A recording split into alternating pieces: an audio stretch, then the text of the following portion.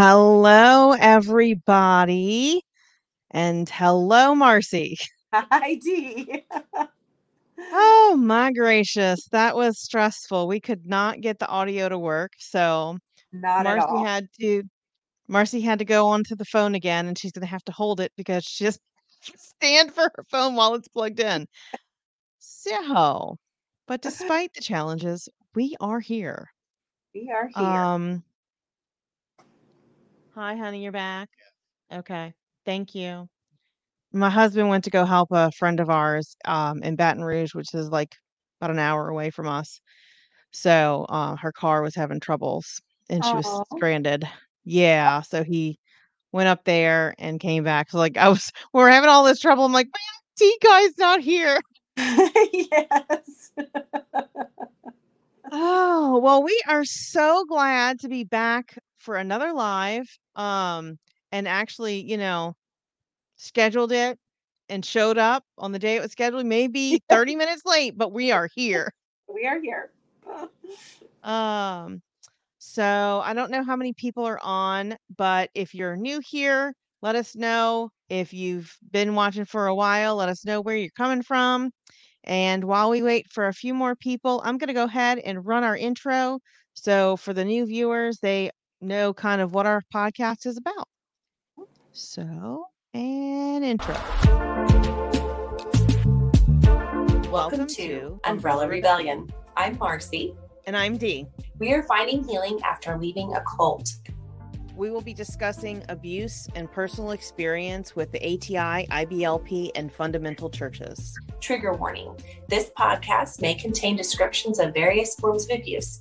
Please take care for your safety and well-being while you are listening. If the content becomes too much for you to handle, please turn this off. We hope to expose harmful teachings that lead to and justify abuse, with the hope that those that are experiencing abuse can find support and escape from it.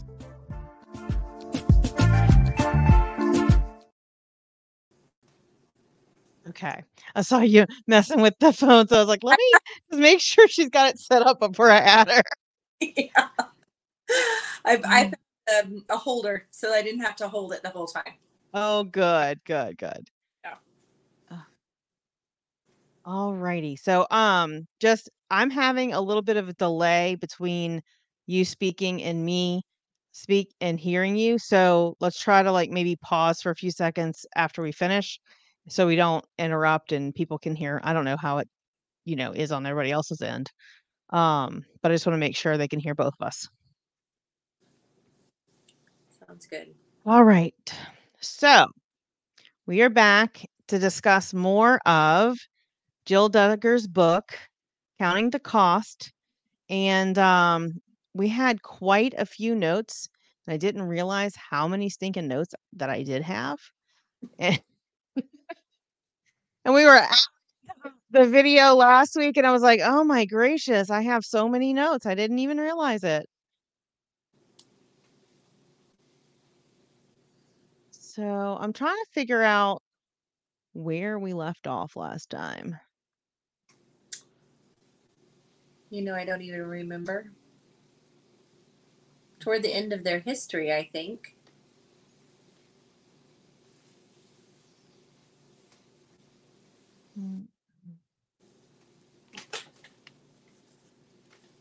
I think we had talked about, I don't know if I jumped to where he she talked about Bill Gothard coming to her house. And then I think we did talk about Jana going up to headquarters or whatever, but I don't remember if I jumped to it or not. So I'm gonna pop out for a minute. If you want to just kind of catch up everybody on kind of the goings on in your life lately in the last 2 weeks. And I'm gonna figure out where we ended. Okay. So I do remember from Mr. Gothard. I do remember that. I do, but I don't remember if we had skipped over any of the notes between where we left off in that. So I'll be right back. Okay, gotcha. All right, y'all. it's me and you. So we've just been busy. I've read part of the book. These scanned more than I have, but I found it really good, really well done.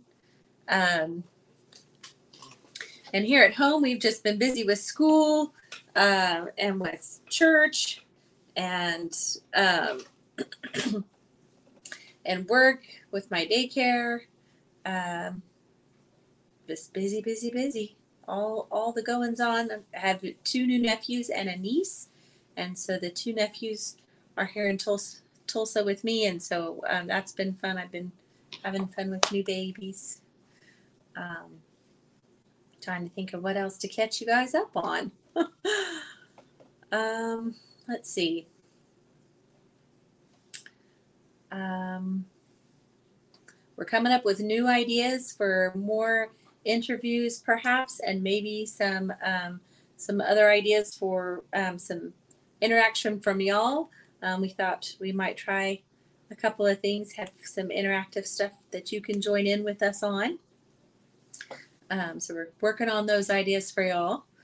Let's see.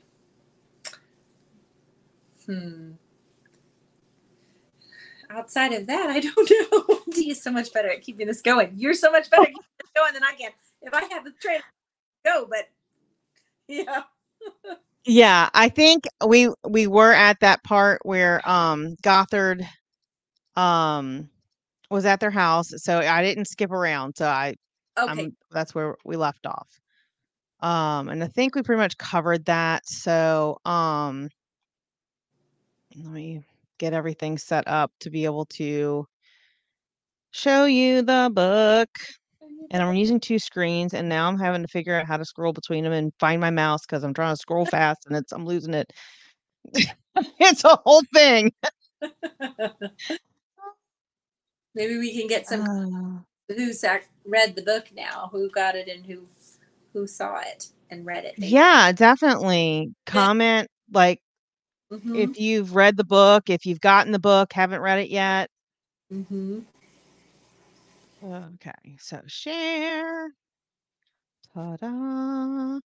And look, we can be bigger today, so you can see us a little bit better. I'm trying to figure out the new features of StreamYard because the last time we were on and doing this, it was a little bit different, and there's new features coming out all the time, and I just don't have time to keep up, unfortunately.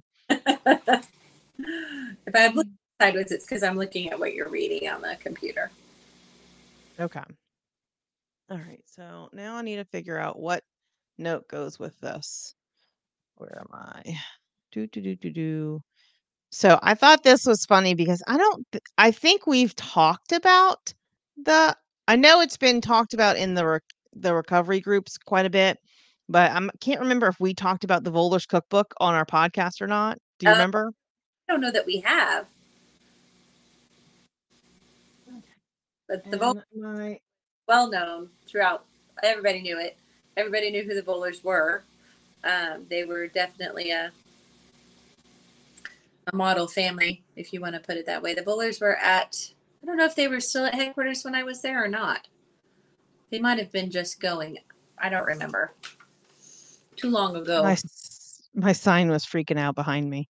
I was Oh, like, I saw it flash, and I'm like, what is flashing? Yeah, so they were like pre-Duggars. So they were like the model family before the Duggars, and I honestly don't even know anything about the Volers since, you know, ATI when we were up at headquarters. Like I haven't seen any of them on the recovery groups that I can recall. hmm. Um, not sure where they're all at, but I hope they're well. I hope they are. Yeah. Yeah. So let's see. Oh, excuse me. Oh my gosh. All right. Okay. So that's what we were going to talk about was the Voller and the tater tot casserole. I think this came up in one of like the Reddit threads that I was listening to, and they were like they brought this tater tot casserole uh or something to a political event, and it was just like it's just a weird thing to bring to an event, I guess. I don't know. That's just Political event? They brought it to a political event. I think so. If I recall, there was something. I don't know. My brain is kind of all mixed up today. So if anybody know, like if you've been in the fundy snarking community, the tater tot casserole comes up a bit, and it was like some specific thing that happened, and it was either it was being made and it just somebody was like, "That's a weird dish," or it was I do believe, like, it was brought to like, a picnic or something, some kind of political event for, Jim Bob, but, my brain may be remembering differently, but Big deal on their I show. want Talk about it on their show quite a bit. yeah. Do you remember any other cookbooks other than the Vollers from our time there? There were multiple ones. I know they sold Okay. ones at the seminars, like at Knoxville. Um, but I don't remember. I don't do names very well, so I don't remember if they were. Probably if somebody said this was what I'll be like, oh yeah, I do remember that one. I don't remember. We didn't really ever do the cookbook, so it wasn't something that was um, part of our normal lively daily life type of thing. I'm also having trouble finding words if you can't tell. ADHD life. Yes, and pure exhaustion.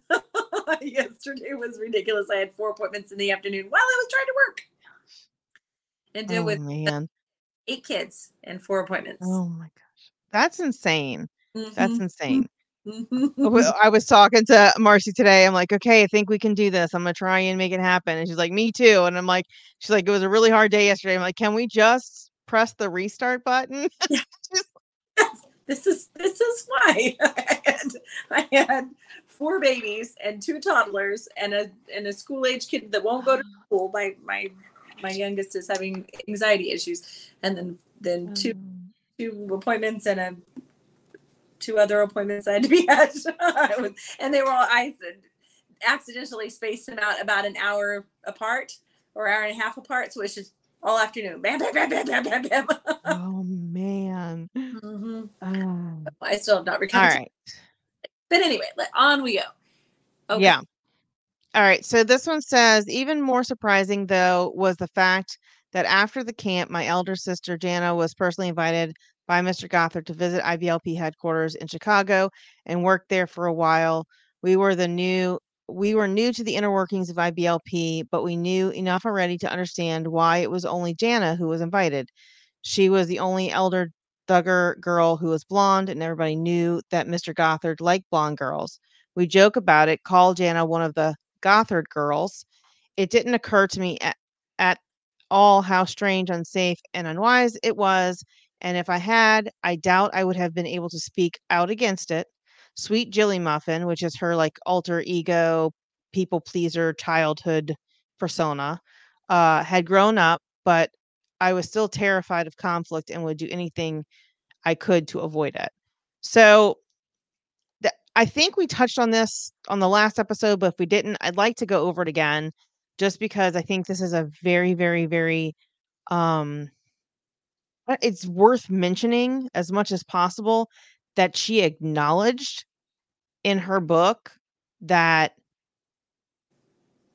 she realizes now how unsafe and strange it was to have called people or girls the Gothard girls.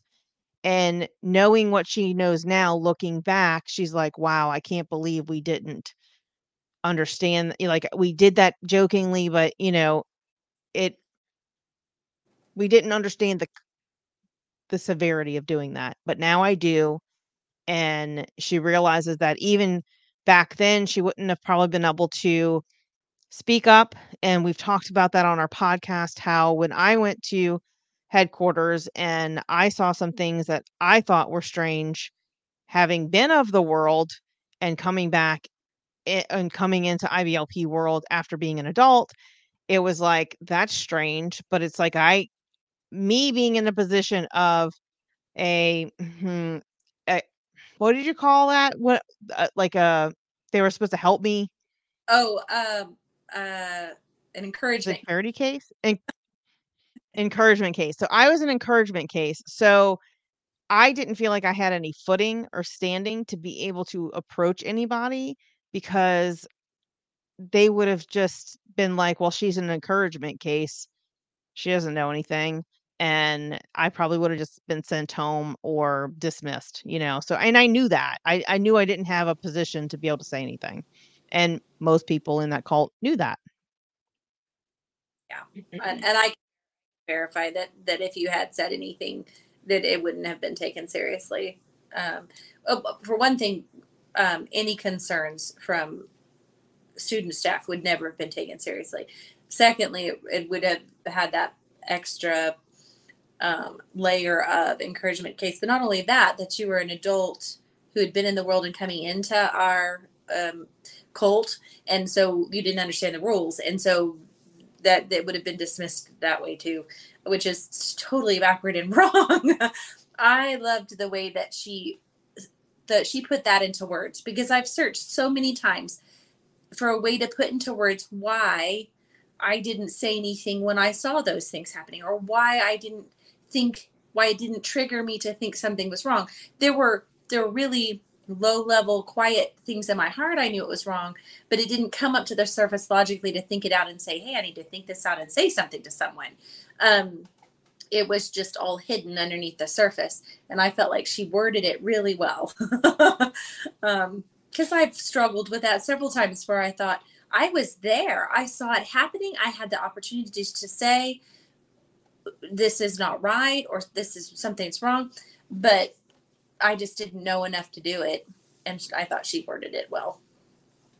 I mean, and that's y'all didn't have the vocabulary either. Growing up I didn't. in the cult, Mm-hmm. y'all weren't taught the vocabulary. Me being raised in Catholicism, Catholic schools, a little bit of public school, having friends outside of the homeschooling community, I Mm-hmm. had some of the vocabulary, but I still wasn't prepared for understanding abuse and especially like sexual abuse or sexual misconduct. There, So, for that, because there was no teaching or training on it. We were never taught that there were predators out there, or what predators did, or that, they're not in that way. And it would never have occurred to us that an older gentleman might be a predator too.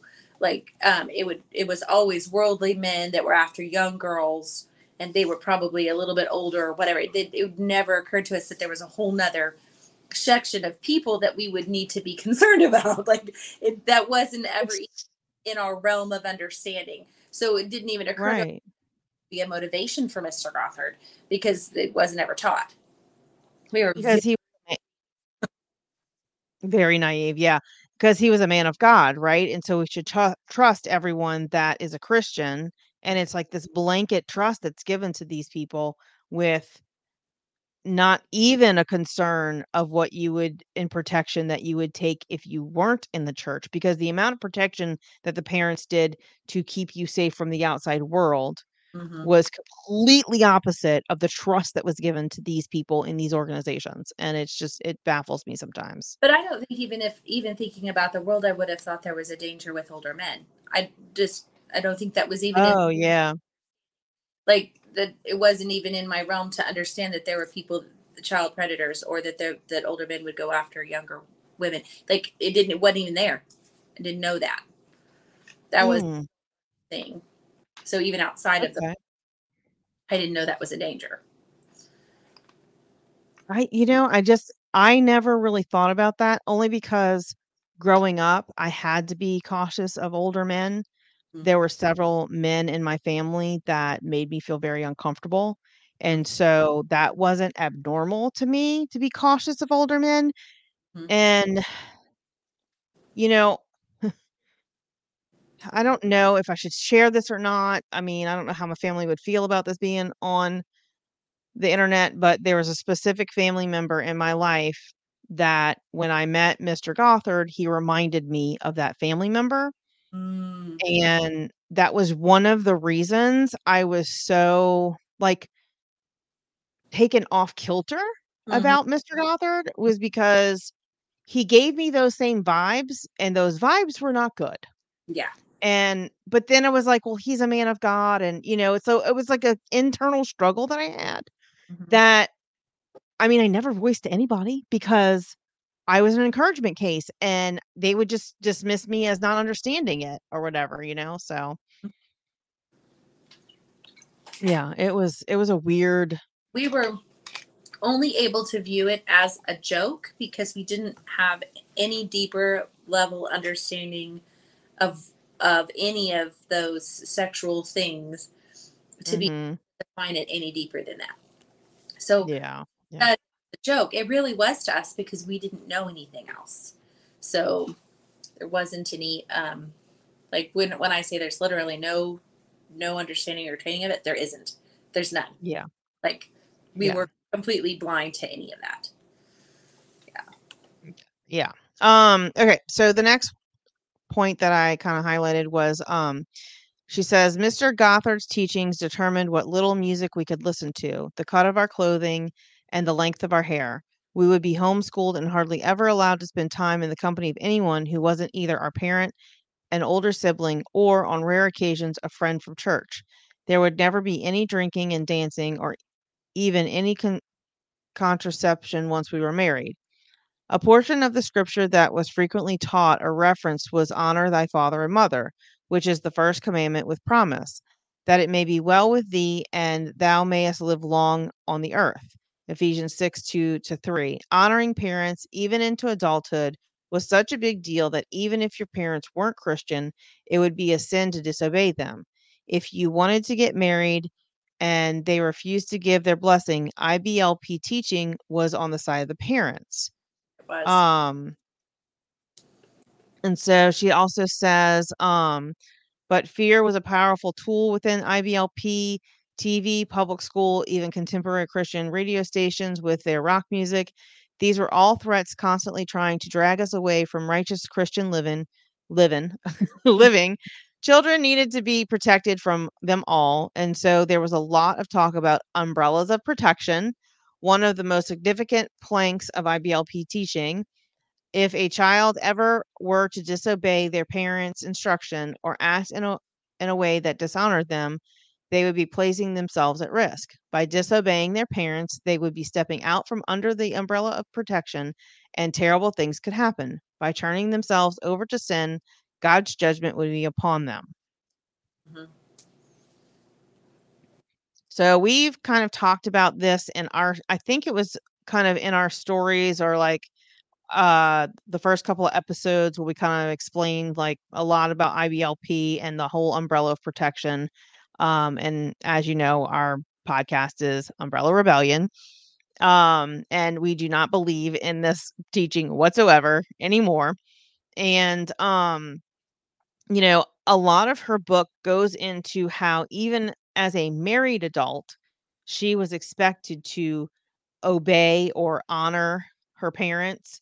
Well, I guess really her dad for the most part, and how that, and we talked about this in the first one. Marcy, I have a clip of it on TikTok, and I think in a short, how Marcy talked about the timing of the signing of the contract being the day before she got married, essentially meant that he took the opportunity to go behind Derek's back when it would be justified that she was still under the dad's authority and not the husband's authority. Because once she was under the husband's authority, Jim Bob would have had to bring the contract to her husband to review. Yeah. And so I mean, that blew my mind. Like I knew it was sneaky, but when you made that point, I was like, that's even more devious and underhanded and vile in my mind. Yeah. Um, so do He's you want to talk? I mean, I know you've talked about how, you were expected to honor and obey your parents as an adult as well. yes. So we didn't. They didn't take it as my parents didn't take it as far as after marriage. We were pretty much not their problem. So it didn't. It wasn't. We were not required to follow any. We weren't under their authority anymore once we were married. And even after they knew that we were outside of the cult, and living our own lives and whatever. They when I left my first marriage, and came back home and lived with family for 6 months, there was very much a vibe that I was now directly under his umbrella of authority again. Um, a lot. And that was a hard thing. I had to really break that several times and put up boundaries and tell them, uh, no, I am I am an individual, and I am running this. I'm not under your authority just because I'm here, or just because I am no longer with my husband, or divorced, or whatever. Um, Yeah, because in the teachings, as a woman, you always have to be under a man's yes, authority. right. So is it automatically, So now that I'm not with my ex-husband, I am now under my dad's authority. So that, and it was almost like an unspoken. It was never said directly. It was just assumed. And mhm. since I had walked far enough away by that time to say, no, um, in a soft and quiet way, because I was living with him. But Yeah. um, the yeah, so my parents didn't take it that far. I think that's where you get into that. We talked about this too, about a spectrum of families, and they Mhm. get into spectrums. And I think that the Duggars are probably like at the far right of that spectrum. And that happens with any of the standards that they expect of you. There's always a spectrum of families. For sure, and it's anywhere from what Bill Gothard expected to what families individually interpreted Bill Gothard's rules as, but the and it's mm, everything can be taken out of context, but when you apply all of and it's I think it also depends on how much you were involved in it.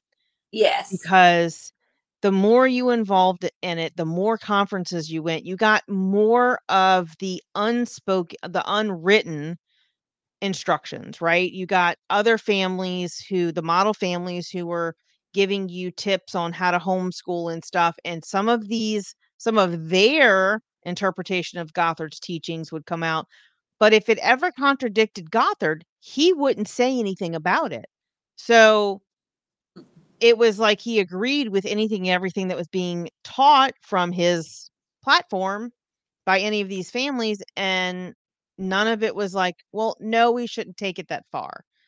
Well, there is another part that we talked about last time, that talked about them not only agreeing to obey, but saying with joy, like, I would be happy with pleasure. That's an example. So if Mhm. you are an ATI family, if you want it to be a better, more holy ATI family, then, or a model one even, you come up with new ideas that expound upon his base teachings and make you more holy. And so that would be an example of being more holy, and that gave you points in this cult system. So if you did that, if you added to it, if you went one step further, then you would have more holy points, and you were more likely to be noticed, and more likely to be, maybe not, Mhm. but certainly ones that would be asked to speak, or ones that others would look up to, or you would be able to teach. So it was a almost, I wouldn't say a competition, but there was always that understood thing that if you could make it to that level, then you would just be amazing. And you might get to go on stage at Knoxville. I remember my mom being saying, I wish we could be like those families. I wish we could sing and play Mhm. instruments like those families, so that we could do that too. And I think she talks a little bit about them saying, wow, all these families are going up and auditioning, and wouldn't that be cool? That was very much the culture. So taking it one step further, of saying you had to still be under your father's authority, especially with the money involved in the TV show, would just be a natural um, progression of the culture that was already there. Yeah, for sure, and it wasn't like Bill Gothard didn't know what Jim Bob was doing. Yeah, no, They yeah. were they were rubbing elbows, so, He probably thought it was, um yeah. He probably was like, let me take that, write it down. No, yeah. Okay. Yeah, I mean, he's his tactics are very similar to Bill Gothard's tactics when he uses his authority for abuse. So it's it's from the same well. It does. So It does. so the next note I have is they still talked about the Bible teachings of leave and cleave and how couples should make decisions together, but it seemed like they didn't really believe it when it conflicted with the parental authority teaching. And that again, it that varies. Let's see. However, even though I couldn't see it at the time, IBLP also encouraged parents to clip their children's wings. They taught that children should stay with their parents until marriage and that instead of going away to college, children should stay home and pick up other safe trades for work. They encourage fathers to be self employed, to build up family businesses, and have their boys work for them.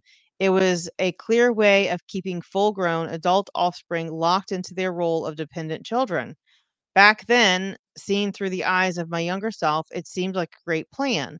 I didn't have any intention of leaving home or trying to make a life for myself on my own. Why would I? The world was dangerous and full of peril. At home in the big house, which they call the house that they built for with TLC, where my parents could protect me, things were safe. I thought you did an excellent job of writing this out too, because these were the same thoughts I had. Why would I do that? Like, I'm safe here. I'm provided for. I've got a roof over my head. I've got food. Um, you know, why would I have any other desire to do anything else? So, And conversely with me, um when I was in the Air Force and I was a very independent person until IBLP and even then I struggled with it for a long time and um so I was like, well, I tried the world's way and it didn't work. And so now I'm going to try it this way because they say it's going to work. Well, it turned out even worse than if I would have just stayed on the world path, you know? yes, yes. Um, at that point, I was, Hey, Allison. hi, welcome, welcome. So what were you going to say? I'm sorry. Oh, I would say that there was a dichotomy for me. There was the quiet, meek, and merciful Marcy that grew up in it, that was safe and um, and didn't know anything else and didn't what was content to stay in my own lane and stay safe. There was another half of me um, that was the rebel side, that knew that this was not a place that I could stay forever, that knew that I needed to be on my own and there was some individuality that needed to come out there. Um, so there was always a war, an inner war with that. um, I didn't get brave enough to really rock the boat until I was kind of cornered into it. So it was definitely, I just really liked how she said that. And parents were taught to clip our wings. They were taught to tell us that we were adults at 12, but you can't go past this certain level of, you still had to be codependent. Yes, I agree. I heard some of that. Sorry, the dogs were barking and I Oh, was you're like, fine. I was just saying that we were taught that we had to be adults by 12 and take on, yeah. but our wings were clipped and we had to be codependent as adults. It was such an opposing mindset that it just is very damaging. Right, because you had to be independent enough to go work for the ministry or start your own ministry at 12 and have the ability to take the consequences of your own choices, which really weren't yours because you're supposed to it was such a very twisted web of reasoning Mm-hmm. and a lot of circular reasoning. Yes, and control. It was all based on control. Yep, yep, yep. All right, let's see. Let's move on to the next one. It's a cute little picture. How many of the survivors have pictures of, especially women, females, Yeah. of playing piano and or teaching piano? Because that was about the only way a lot of them could earn money was teaching piano. Nope. Or less. That was it. Oh, okay. So the next note I thought was worth mentioning Years and years of IBLP teaching had taught us that no good Christian child should consider going against our parents' wishes. Number one on the list of requirements in a future spouse was that we had the approval of our parents. Without that, it was game over before things even begun. Mr. Gothard even taught that it was best to make a vow of single service, committing a specific number of years to serving God while single. His teachings were compelling, but I preferred to commit to serve God, my family, and others just until God brought my future husband along. Yeah. And we've talked about this in other episodes too of how we worked through those things and how our parents handled those things. But I thought what she was saying was really good. It was very clear. With it was very concise. And I think that was definitely something that happened in the counseling seminars because when I was up at IBLP, counseling seminar was something that I had to go to as a Mm-hmm. requirement. And that's when I made a vow to, so I think it was 4 years I had made a vow or whatever, and at the time I was 21. So, but I only did that because I didn't think anybody was interested in me as a Christian wife, so I was like, "Well, might as well." Yes. I think I just, out of pure fear that I would get something wrong and be doomed for the rest of my life, I made all the commitments. There were only a few that I didn't at the counseling seminar. You had to have the counseling seminar if you wanted to serve anywhere, and I wanted to go out and serve. That was my way of escape, was to serve. Mhm. And so from home stuff. So the same, and we've talked about that before, but yeah, same. But then my dad came back and kind of said, maybe you made too many and let's release you from those. And I'm the one that can release you because I'm your authority. And so he did. I couldn't remember half of the ones I made. So I said, Dad, I can't remember them. And he's like, well, we'll just do a blanket prayer then, okay? And I was like, fine. I don't, I lo at the time I remember being confused because I didn't understand why this would be such a serious thing. And yeah, and I also asked parents. Did come a point where I was like, has anybody approached you about me? And you have told them no, because I was like, because Right. he had to go to them first, and I wanted to know, has anybody come? Like, and you just, Yeah. yeah. Yeah. And, it's like, so let's just say it out loud here. Like, I made a vow and it was 4 years. So I was in the Air Force for 4 years. So I was like, "Okay, I know I can do a 4-year commitment and Mm, I'll be okay." Like, it yeah, goes by faster than you think. yeah. But, also I was like, "Well, maybe I'll meet my husband," and I was planning on keeping the commitment, but then, life happens. And for a long time, I had struggled with, well, maybe I, am having consequences from just making up a verse and pulling it out of the hat, one day in my Bible reading that, I wasn't subjected to this, you know, vow anymore and God had released me because of a verse that I read. Yeah, whatever. You can make the Bible say anything you want, really. Mhm. But looking back now, it's like, well, that's a stupid thing to, hold yourself accountable to a vow that you were pressured into under a high control group that um was led by someone who was grooming young girls. So I was like, well, if I ever had any doubts that I shouldn't have been, judged for breaking that vow, is I don't think it was a valid vow to have anyway because it was under false teacher. So Yeah, yeah, that's my thoughts on that. So if you made a vow under Gothard, I would say I'm pretty sure you're released from it. yeah. God understands that. He knows where you were. He knows your heart behind it when you made it. He's not going to hold you to anything that was made under duress. And I firmly believe that any commitment made under IBLP at any one of their seminars was under duress. So you can't hold anyone to something that like that. And I don't think God did that. Um, yeah. So she's talking about being going to midwifery training and she said that um trying not to think too much about finding Mr. Right wasn't too hard. Besides, Pops was already helping do some of that thinking for me, Yes. which a lot of parents were perusing the, IB, IT, ATI, IBLP guys at conferences to see, who they might, buddy buddy up to marry off their children.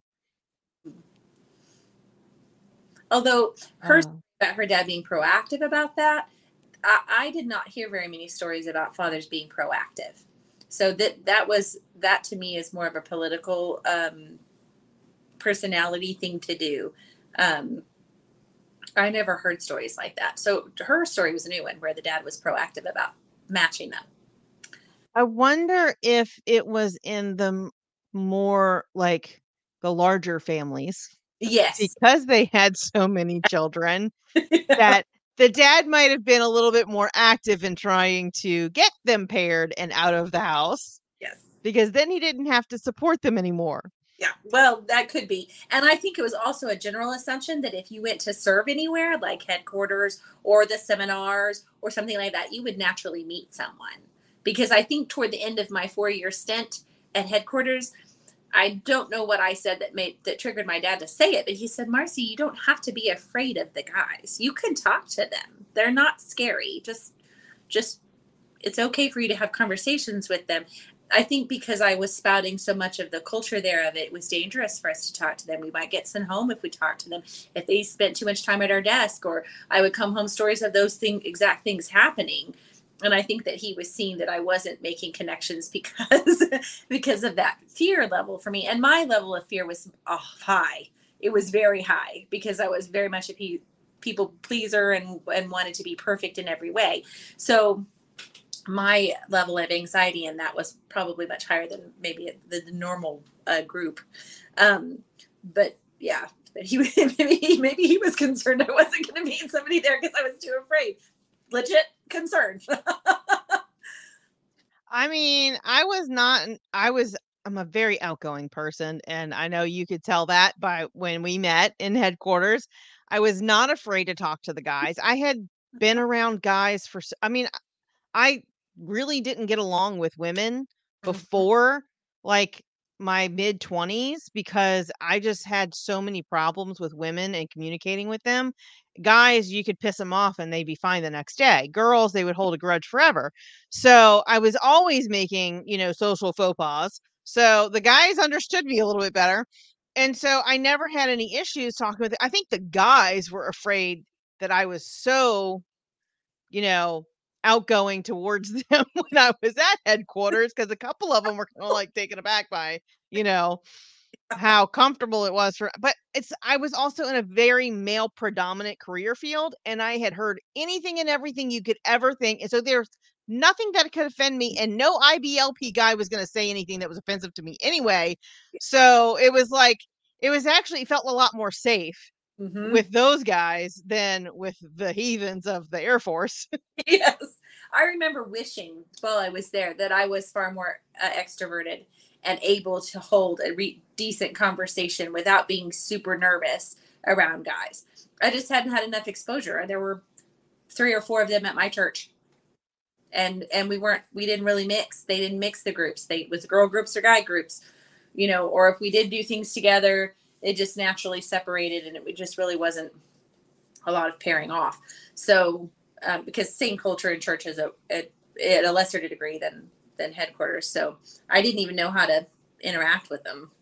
Well, I have to say, coming in at the end of your stint at IBLP, when I was there, you definitely had the mask going well, and you did the role of engaging leadership very well because I was quite impressed with you. Um, as a new, newbie IBLPer. Yeah, I had learned it by the 4th year. I was also, when you came into headquarters, I was also beginning my rebellion. So I had gotten to the point where I just didn't give a shit. Excuse my language. Didn't give a whatever a darn about what the rules were. I was over it, and so was starting my journey out. And so I was a little You bit, don't have, yeah. we've cursed on this podcast before, Marcy. You don't have to apologize. I'm around kids all day. I'm around 0 to 4. I can't do that at home. So, Natural. Slippity, slippity, slip. so, Um, so no other Sarah. Thanks for joining us. The book was very well written. I agree. I mean, I know she had someone helping her, but some of that someone who wasn't in it could not have conveyed. So I think a lot of this is from her, and may have just helped her kind of structure it in a way that was a little that flowed well. So please effing curse. okay. Yes, ma'am, Allison. Yes, ma'am. All right. So next one, this is such a cute picture of them. Yeah, I have to say, like, seeing all of the struggles that they went through and it didn't destroy them because a lot of couples could be destroyed by this. Yeah. And, I know they're still going through it, but it seems like they have a good foundation where it comes to understanding and compassion for each other. And I love how that is conveyed in this book. And she just, whether you agree with them on everything or not, their relationship, you can see that they struggled and how they've supported each other in it. It feels like mostly Derek was kind of helping her come out of her shell and supporting her. And you don't really see that in a lot of IBLP matches because of the dynamic of men in IBLP is to be dominating. And from what I see, Derek is not a dominator. And I love that about their relationship. Whether or not I agree with everything that he says is beside the point. That I can appreciate.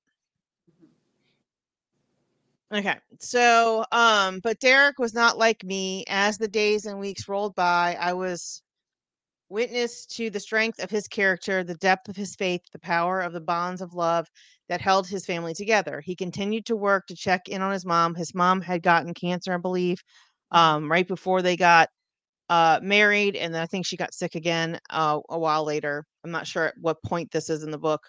Um, and help her where needed, supporting his wonderful stepdad, Ronnie, who was caring for her 24/7. Derek continued to attend seminary, plan the wedding, and still make himself available for filming. His determination and capacity for hard work was awe inspiring. So, this was all about the time that they were getting ready. That's a lot to handle. And I believe he was in his early to mid 20s at that time. That's that speaks volumes. So I had another comment I was going to highlight, but I just got to figure out how to get there because it's on the opposite screen I'm working on. uh, no, no, the other Sarah says, I'm waiting on a focus on the family expose. I was friends with IBLB people, but our crowd was a little secular for them. Yeah, Yes. absolutely. Yes. Uh-huh. We had friends that were a lot were focused on the family friends, and they were on the outer considered the outer edges of that. Yes. So I agree with you there. Same And experience. a lot of it was very similar Mm-hmm. because a lot of the evangelical groups were picking from the same you know, areas and the same sources, and some people picked up Gothard stuff, but not all of it. So, I can listened to some of their children's shows and stuff like that because I was perusing them for my own children. I was like, whoa, whoa, whoa, mm-mm. And I thought it would be safe because I thought it was on the outer edges of that. And no, they slipped some of that in there. That's yeah. for sure. Let's see. So, Or even, did you guys do Patch the Pirate? Did you know Patch the I Pirate? did that with I did that with my kids. That was more IFB that would do that, that those circles. And I did that with my kids for a while. Some of it wasn't that bad, but it's been a while since I listened to it. So if I went back, I'd probably like, oh, didn't realize that. We did a ton of it as a family. Like we loved Patch the Pirate. Mhm. So, Mhm. but so I went back and listened to one for the girls. I think we found a random CD somewhere. And I listened to it, and boy, I was triggered the whole way through. And I was like, okay, I'm done with that. I probably should listen to some of the other ones because some of them were more poignant than others. And that was, I probably just got a hold of the wrong one. But I remember thinking, being surprised as an adult that I had such a uh, negative reaction to it. I know, you just don't know where it's gonna be laying dormant in your brain and go, "Whoa, not good, not good." No Other Sarah says, "I knew him, Patch the Pirate. Went to the wilds of North Carolina a lot." Ah, yeah. Interesting, interesting. Um, let's see. Being a Duggar on TV meant that I had opportunities and experiences that I would never enjoyed otherwise. And I thought this was very good to point out what she said here, and it conveyed, I think, a lot of the two things can be true at once, but some things are not worth the cost. Some things are not for sale. Yes. Yes. Yeah. And I think that pretty much sums up IBLP as a whole. Yeah. Yeah. Agreed. So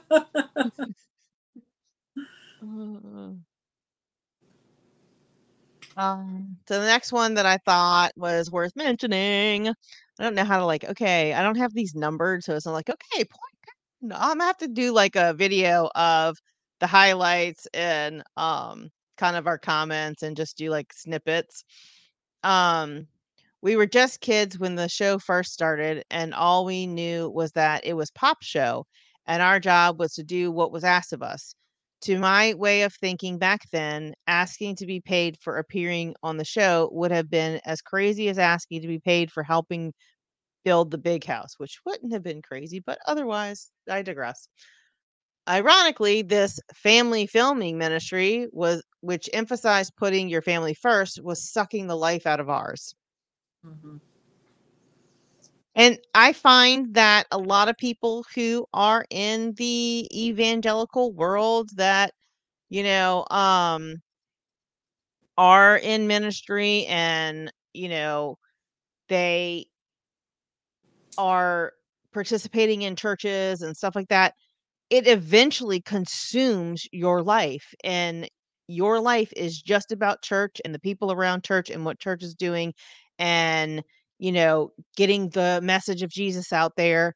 It's like after us- after my parents left IBLP, they were in an independent fundamental Baptist church, IFB church, and it got to the point where it was like I knew not to even ask my parents or plan anything on days that or during church services because they would just not come. Church was more important. My sister would be in town after months or years of not being in town, and they're like, "Well, we have to go to church." And I'm like, "You can't miss church for a evening to spend with your kid and grandkids that you haven't I mean, they would go see her, you know, more often than not, but it's like we're not together as a family very much. It's like you can't take a couple hours off of church for your family. Like, how is that putting family first? That's putting God's church first, supposed church, and it just always baffled me how they would always say to be focused on your family and serving your family, and then they would pull you away from that and having time to do that by booking you up and telling you had to be there every time the doors were open. Mhm.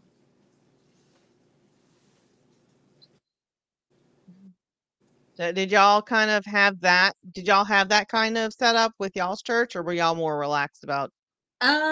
We had, I mean, it was kind of expected that you were there every time the doors were open, but my parents had boundaries with that. So, um, we were there every time the doors were open on Sunday. The any other time was a bonus. So if we could go on Wednesday nights, if they had like an Awana program or something like that, and we were learning scripture, then they would do that. But that was also our social outlet. We did not have any other social outlet. A few homeschooling groups and stuff, but those didn't meet.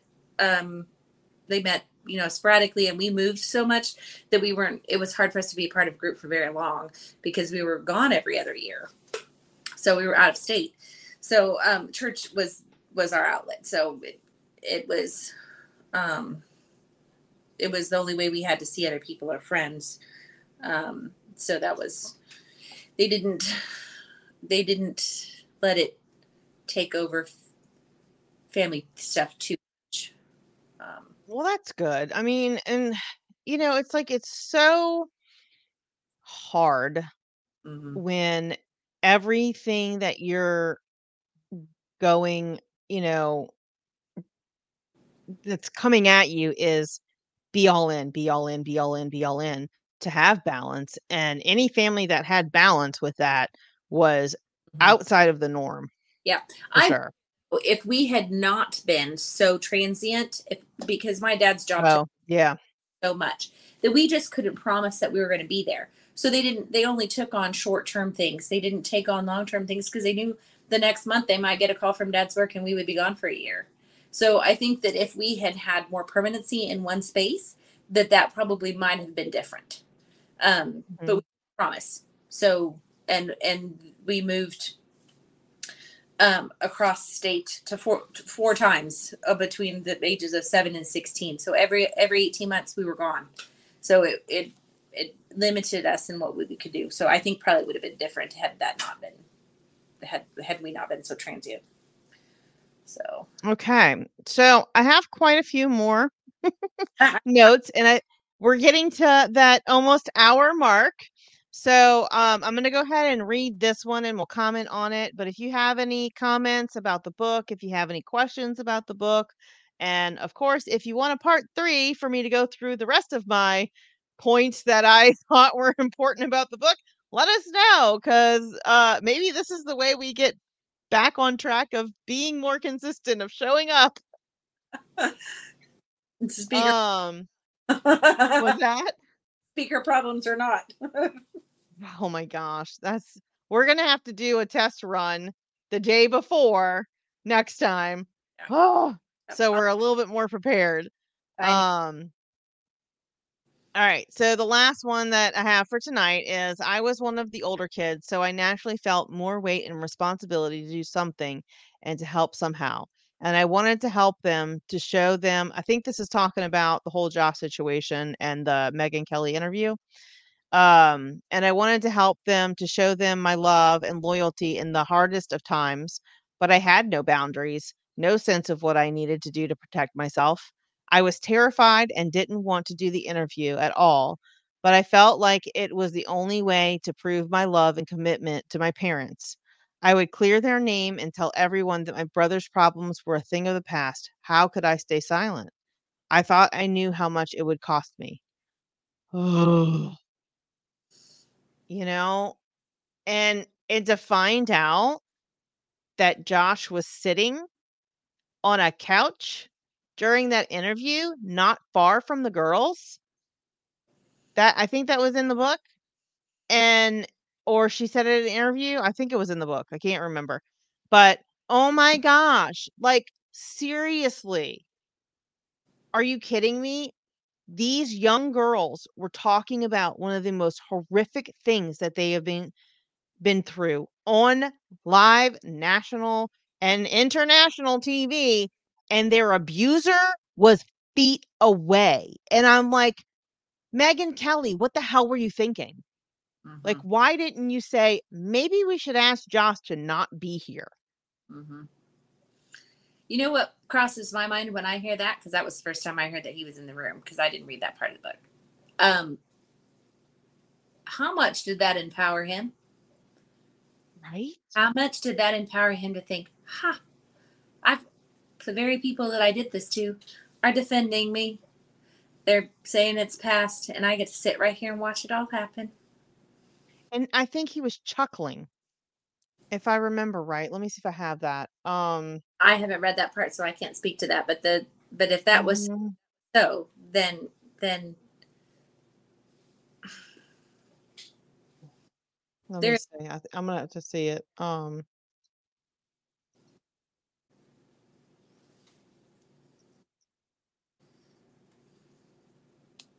Hmm.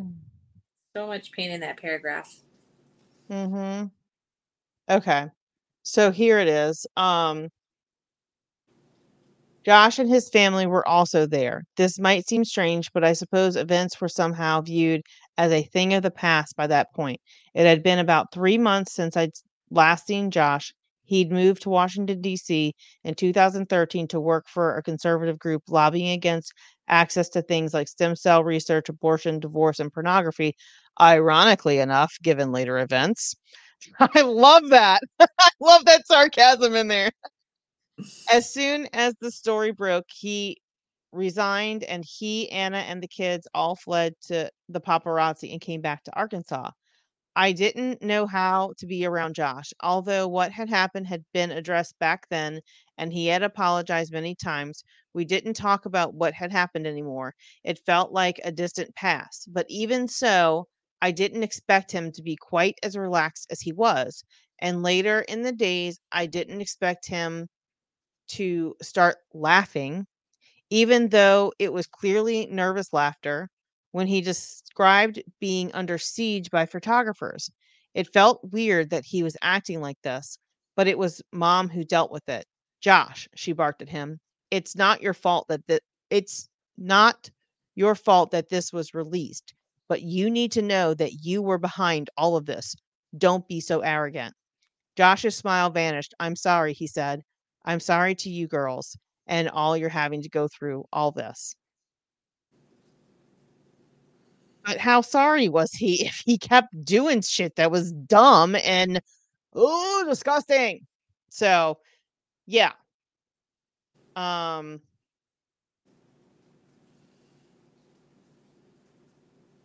and so I was trying to find the thing about the oh,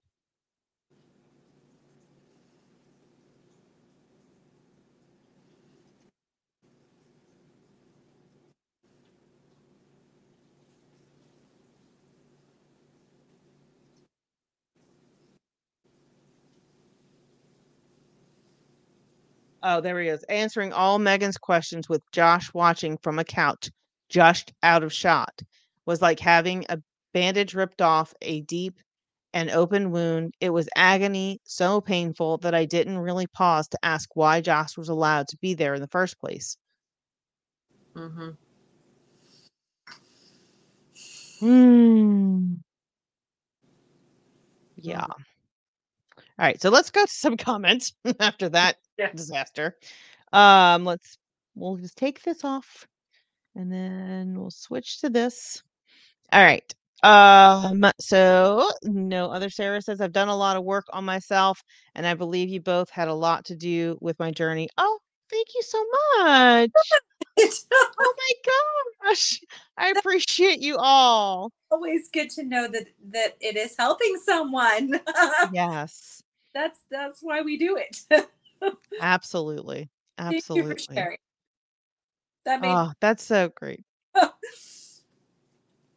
And then Sarah says, Lopez says, three, please. Fine, we'll do three. Also, yes, he was. That whole Josh thing, yeah. Okay, yeah, it was in the book. it was.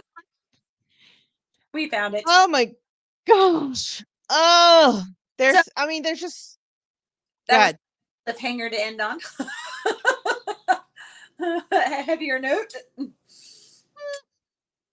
glad you put that comment in there because it released some of that tension. Oh my gosh. All right, guys. So we're both tired and we kind of got a late start. So now we're getting a late end. But we really appreciate y'all being here and we will try. I am starting a new job, hopefully Monday. So yeah, trying to get the last bit of stuff done this week and then well actually not Monday because it's a federal holiday.